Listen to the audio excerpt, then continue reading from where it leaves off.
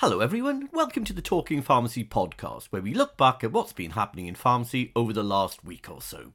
My name is Richard Thomas, I'm the editor of Pharmacy Magazine, and joining me on the pod this week are Rob Darracott, editor of P3 Pharmacy, Arthur Walsh, editor of Pharmacy Network News, Neil Trainis, editor of Independent Community Pharmacist, and Helena Beer, editor of Training Matters.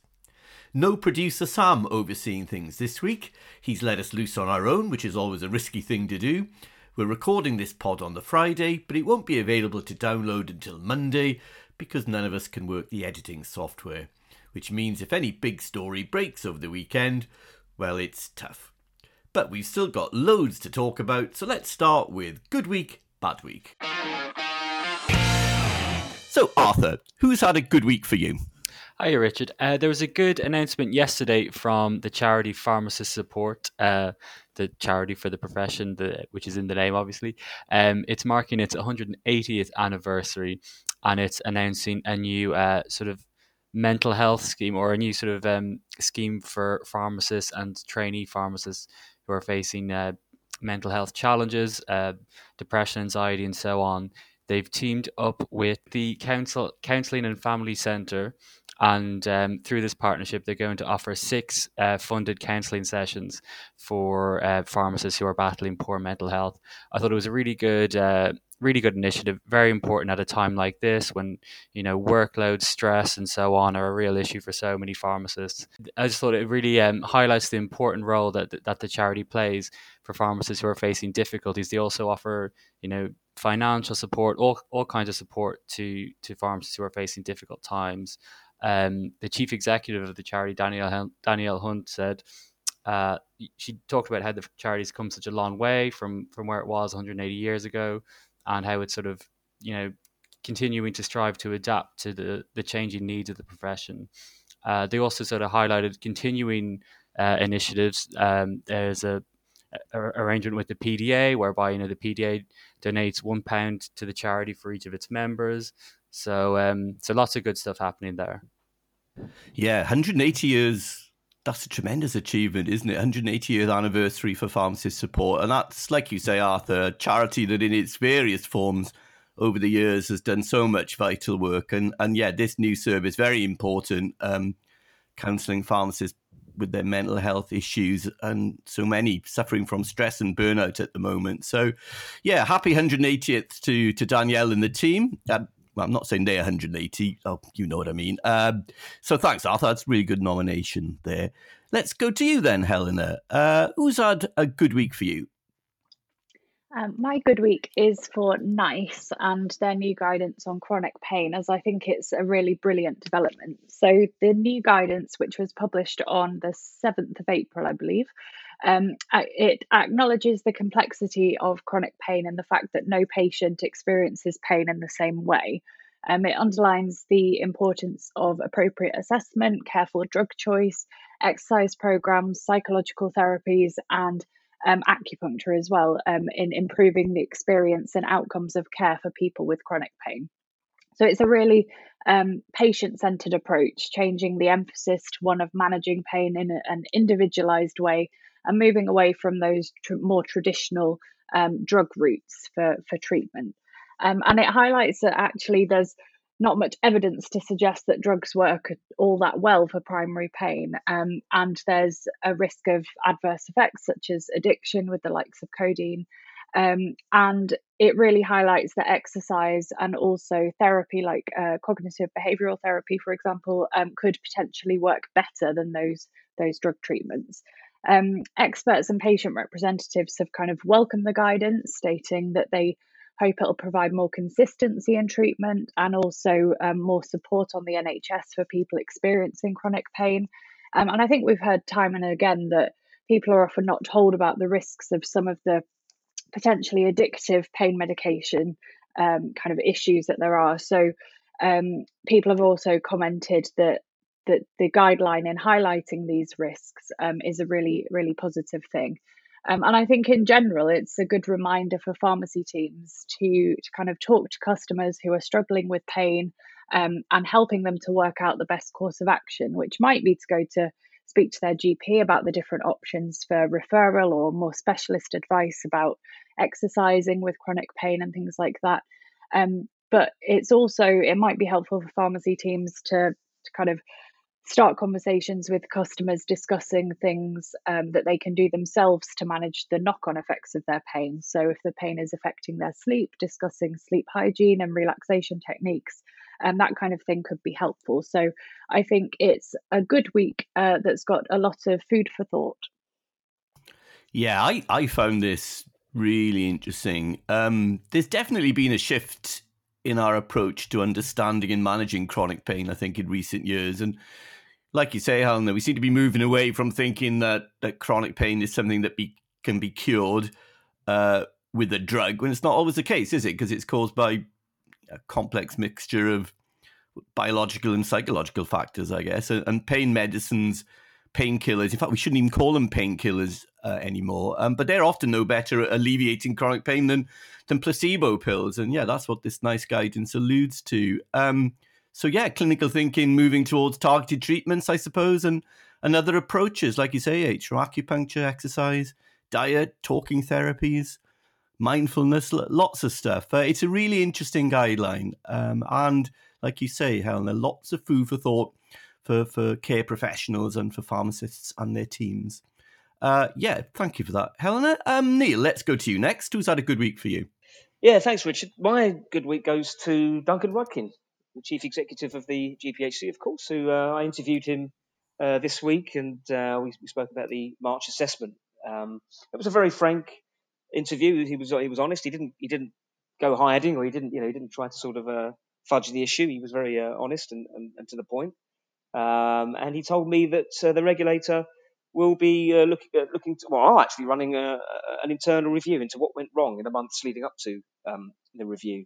Now, of course, if you cast your mind back to March 2020, March the 25th, I think it was 2020, the exam was postponed. The announcement was made, and it wasn't until November 2020, those 8 months that for those 8 months that the students didn't know whether or not when the exam would be. There was no announcement, so they were left hanging a bit for those 8 months, which we did talk about.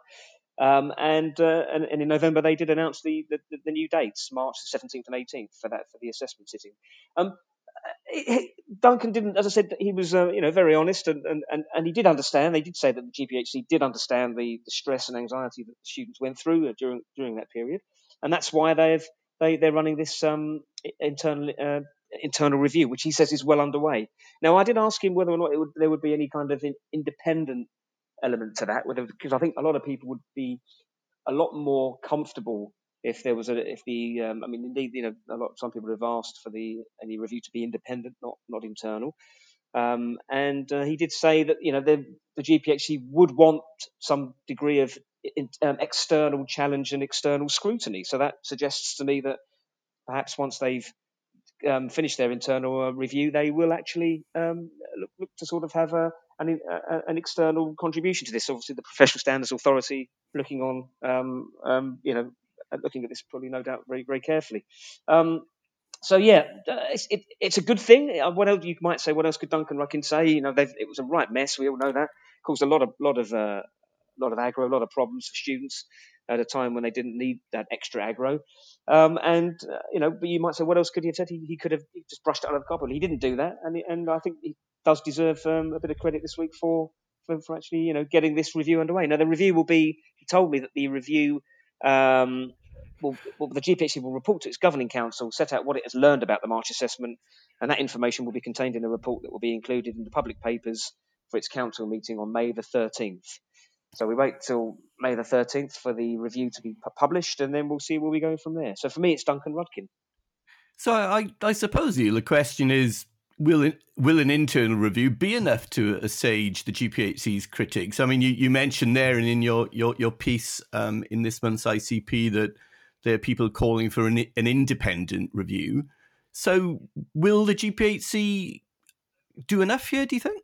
No, I don't think an internal review will be enough, Richard. I think that once it's been published, I think there will be still questions asked, and I think the Professional Standards Association will be wanting to look into it. I mean, Duncan himself even alludes to that. He says that that the GPHC will be will want that external challenge and external scrutiny, and no doubt some of our auditors, I think, were his words. So Duncan himself acknowledges that the PSA will be looking from not too far away at this, and I don't think an internal review will be enough. But to give Duncan his dues, he did say that the GPHE will also publish a quote, fuller, more strategic set of reflections, which will look at factors such as the assessment model and the procurement process, and other questions need to be answered, like why did they, how many assessment sittings providers did they approach? I know it was a difficult time, March 2020, the start of the pandemic, a very frantic and horrendous time. But nevertheless, was the tender process a thorough one? Because there's been a lot of criticism of Pearson VUE as well over the centres being fully booked up, not enough capacity. GPHC and Pearson VUE together criticised for not creating enough capacity, which despite the pandemic is inexcusable. You're holding an exam here. And then it needs to be done properly, despite the issues that the pandemic presented. So, those questions need to be answered. We did put that question to Duncan. We did say, how many sittings assessment providers did you approach? And he didn't answer the question directly. He did say that a number of providers were approached, but he couldn't give a definitive number because obviously there were procurement, commercial sensitivity and commercial issues that he was unable to actually say how many. But these are questions that need to be answered, and if the internal review does that, fair enough. But I don't personally think an internal review will be enough. I think the Professional Standards Authority will want to have its say. Yeah, well, watch this space indeed. I mean, the PSA has been quite critical of the GPHC in the past over other aspects of its work. So I wouldn't be a bit surprised if the overseer regulator has a look at this. But we shall see. Internal review for now, and let's see where that goes. So thanks, Neil. My good week, very quickly. My good week is for budesonide. Now, we reported on this last week, I think. Early treatment with inhaled budesonide shortens recovery time among COVID-19 patients being treated in the community. And this is part of the Oxford-led Principle trial. Really encouraging news, isn't it? The relatively cheap, widely available drug with very few side effects can shorten recovery times from COVID and help people to stay better once they feel recovered as well. I think this is a wonderful trial, actually. The researchers have done some fantastic work. It's all been done in the community as well. And the inhaler picture police were monitoring the reporting of this in the press very closely this week, and you don't want to upset them. But a good week for good old, humble old budesonide. So it's bad week time. Rob, let's bring you into the party. Who's had a bad week for you, Rob? Hi there, Richard. So bad week, several governments, and not just ours, but also the EU are seriously in the frame. So a couple of things came out this week. A piece by the UN Human Rights Commissioner and former Irish President Mary Robinson in the Times, talking about patents and vaccine patents, and basically pointing out that along with 174 former world leaders and Nobel laureates, that maybe at the WTO there should be a temporary suspension of the COVID-19 vaccine patents. Now, Europe, the EU, and the UK government, among others, are blocking efforts which have been led by South Africa and India and supported by over 100 countries to share the recipe for COVID vaccines. And there's a whole series of sort of dire predictions about what happens if we don't get the vaccines into everybody, because we're not out of it till we're all out of it. And a suggestion that at the current rate of progress, some small countries in distant parts of the world, it could be 2024 before their populations are vaccinated. We're not even halfway through 2021 yet. So the idea that we're going to get out of this quickly is one for the birds. And obviously, the longer the virus is around, the more the chance of mutations. And there are some predictions that mutations may well make the current vaccine setup ineffective before too long. And so it's a case really for governments to get together, isn't it? I mean, I know that once politicians get involved, we can see all this kind of thing kicking off. But I mean, particularly we've already had on the pod this week Arthur's great story about pharmacist support and how the charity there is dealing with mental health problems and issues within the profession. In the wider public, that I think people have just had enough. We want to get through this. And the idea that there's going to be someone holy row about how fast and how we actually achieve genuine worldwide vaccination of the population just seems to me to be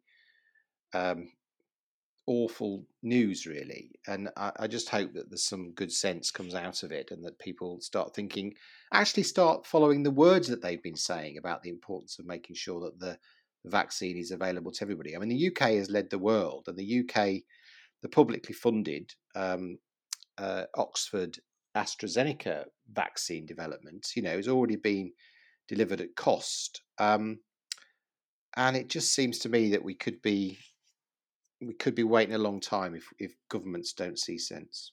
Very good point you make there, Rob. I mean, the absolutely key point in all of this, as you said, Rob, is that none of us are out of it globally until we're all out of it. So this has really got to be resolved. And it's if countries just look inwards on things like this, then we're never going to escape from this global pandemic, are we?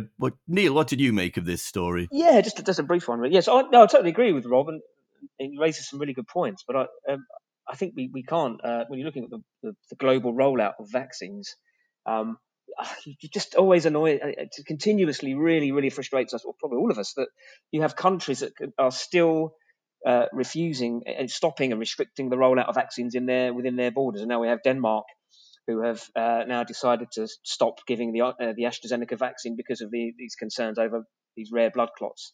And they're the first European country to do so fully. I mean, not even France and Germany have gone down there. So one of the big hurdles here is the damage that these countries have done to the confidence in these vaccines. And we've said it before, but how do you rebuild the confidence in people who are now really wary in taking these vaccines after the shenanigans of France, Germany, and countries like Denmark? Yeah, I mean, it's slightly different point to what Rob was making, but the end result is the same, isn't it? If people either haven't got the vaccines readily or lack confidence in the ones that are available, then, like I said before, we're never going to escape from this. I read somewhere, I think at the beginning of this month, that the European Medicines Agency had reported something like 169 cases of this rare type of blood clotting after 34 million, I think it was, AstraZeneca doses that have been administered in the European Economic Area. And I'm just trying to work that out literally on the back of an envelope now.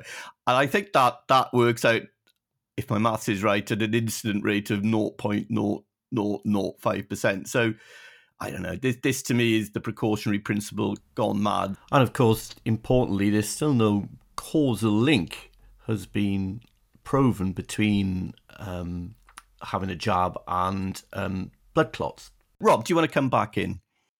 Yeah, just final word from me. It's going to be very interesting to see what Biden does, because there are reports that the White House is considering very seriously sort of joining up with the South Africans and and India and arguing for a suspension. So, I mean, given the challenges that that Biden's got back at home, with one national news network, news in inverted commas, actively arguing about whether anybody should have a vaccine at all, be very interesting if he was to stick his head above the parapet and be the first, give a really clear signal from the US that that they're going to support this. Yeah, I think stories actually come out today, Rob, saying that the pressure is really being heaped on Biden to do exactly that. So, yeah, we'll see what the US does, and maybe others will then follow.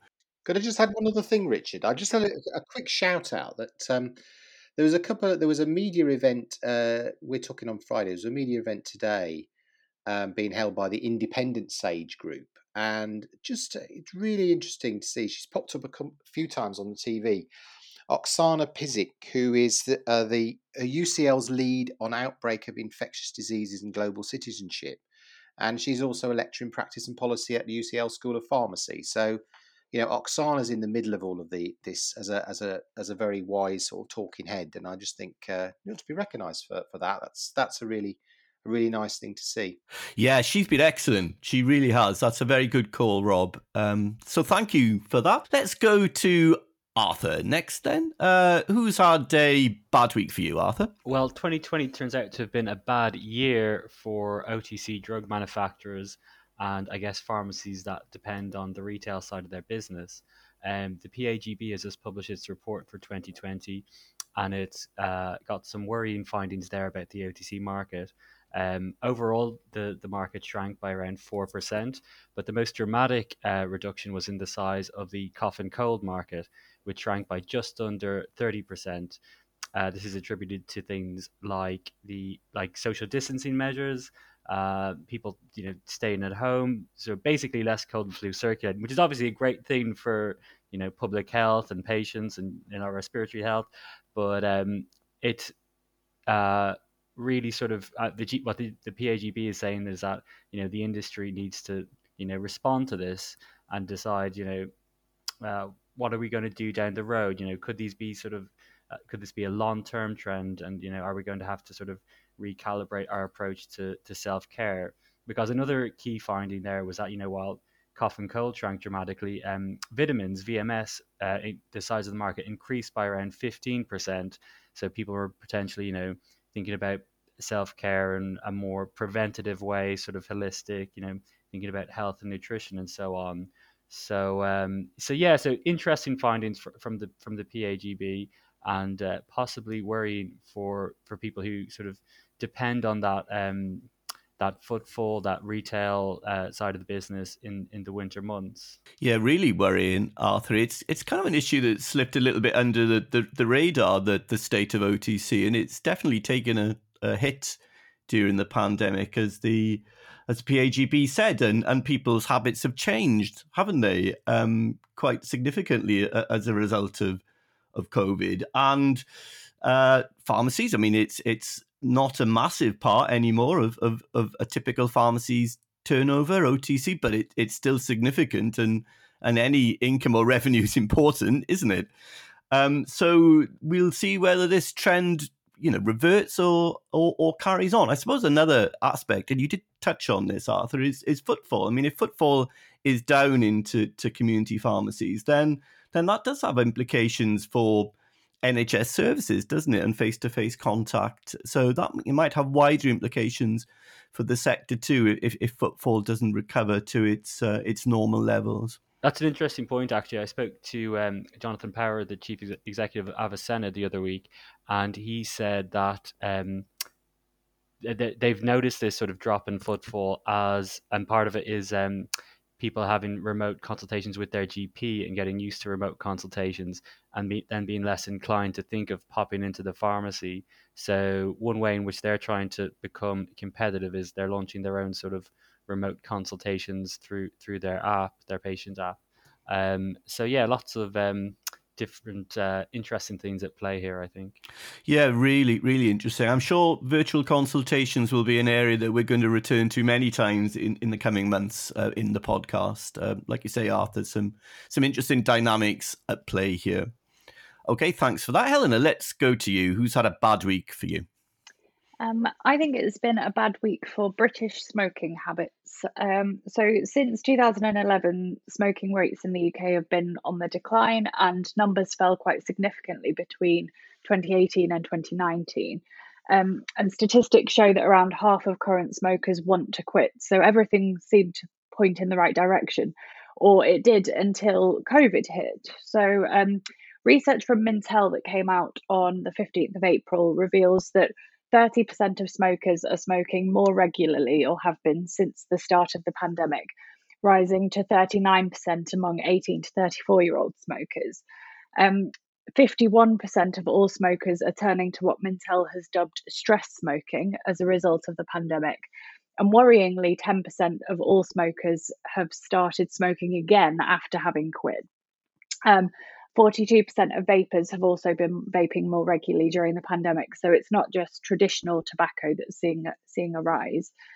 Despite all that, Mintel's research highlights that 65% of smokers are worried that they're more at risk of the virus because they smoke, and 69% say their respiratory health has become more important to them since the pandemic started. So there's a clear disconnect between concerns and actions. And this is a complete contrast to other data that we've been seeing throughout the pandemic. So in January, the charity Action on Smoking and Health reported that 1 million people quit smoking during the first lockdown, with hundreds of thousands of people maintaining that.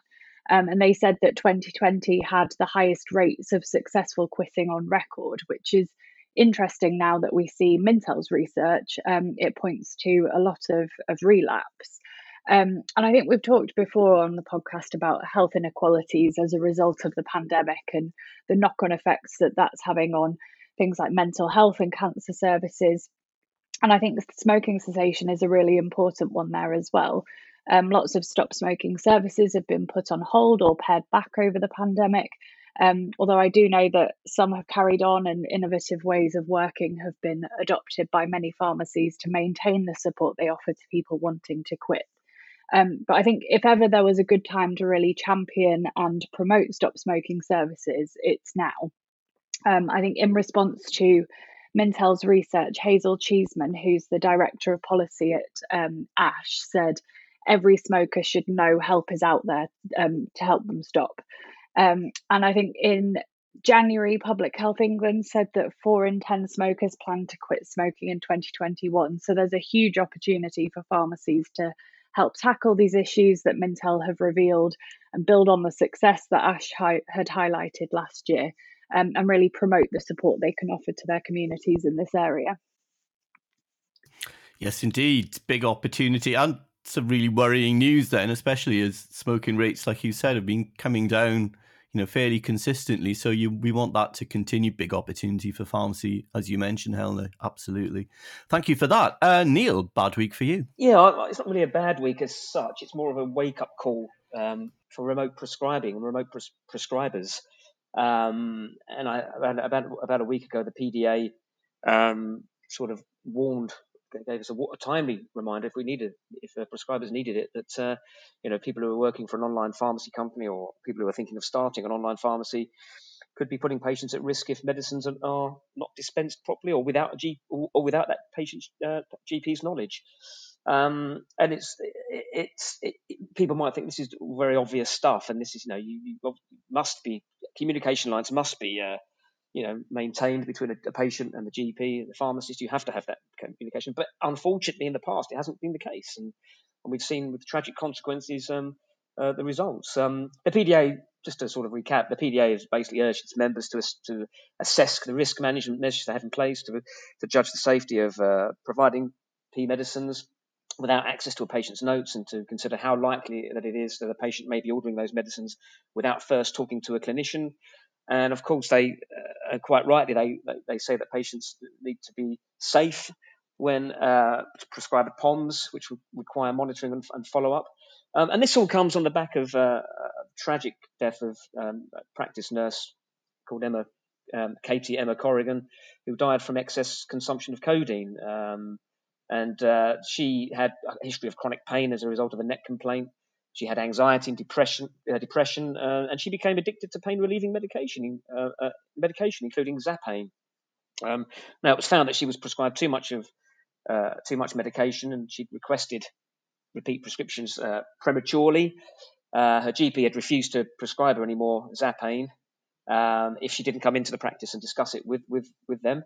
And she didn't want to do that, so no more prescriptions for her. So she went elsewhere, online pharmacies and even other GPs to find this medication. And the communication lines at that point had broken down, and her GP wasn't able to sort of monitor her and keep tabs on her. And in the end, tragically, she died from excess codeine consumption. So it's more of a timely reminder, really, of the dangers of remote prescribing, and really to get that right. Because if you don't, this is the kind of tragic things that can happen.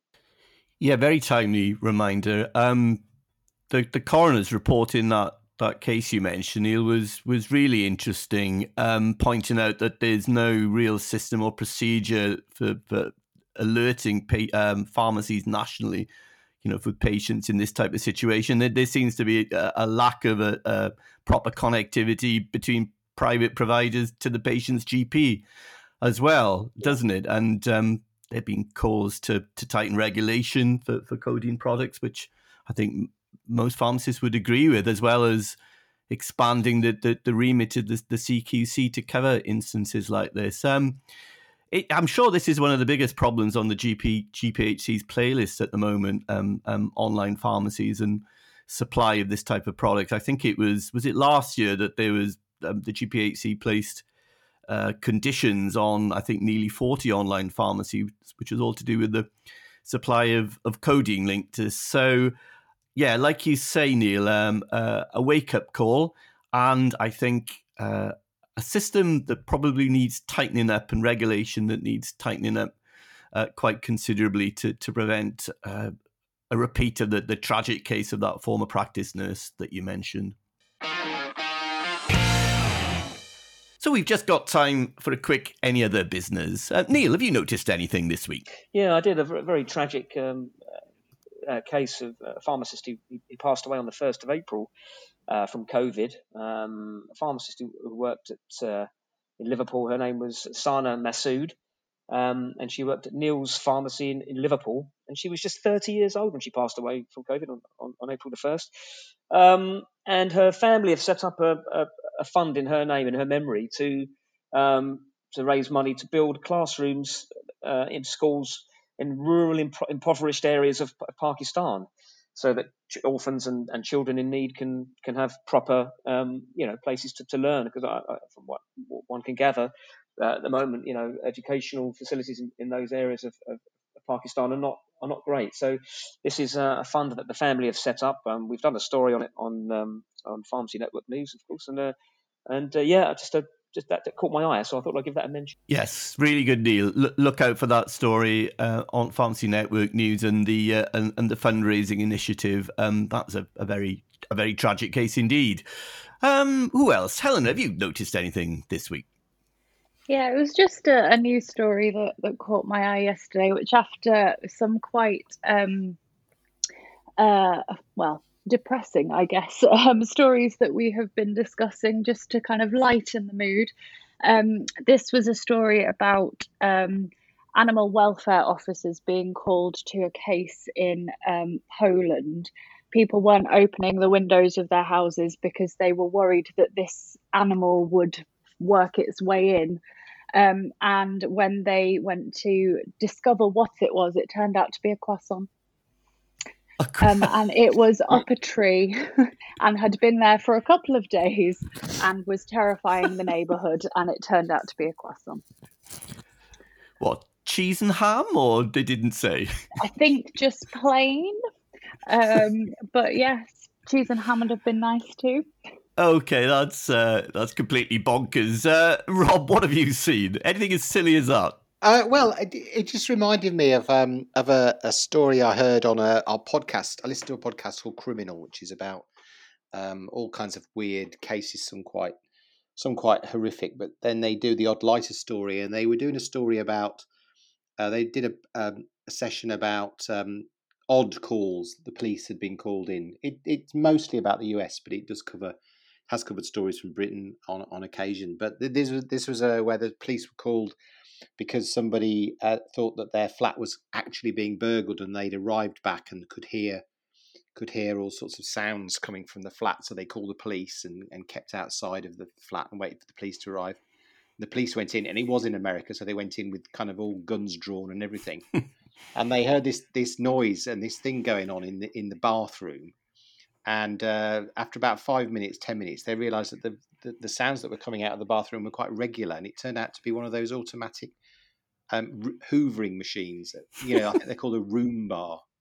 But it's the same kind of thing, isn't it? That's equally bonkers. I enjoyed those two. Well, I think we better stop it there for another week. But before we go, I'd like to say a special hello to a new superfan. We've got a new superfan of the pod, everyone.